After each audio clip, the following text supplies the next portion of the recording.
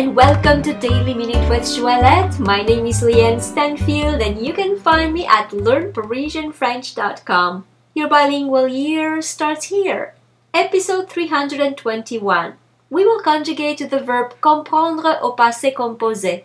To understand in the past tense. Comprendre au passé composé. Please look in the description of this podcast to see the spelling of this verb. J'ai compris, I understood. Tu as compris, you understood. Il a compris, he understood.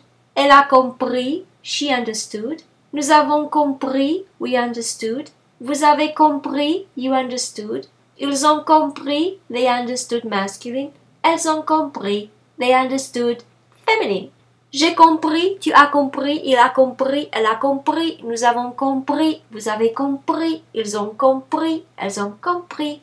And now it is your turn to post for me your questions, your comments, or a sentence using the verb comprendre au passé composé. For instance, j'ai compris la leçon.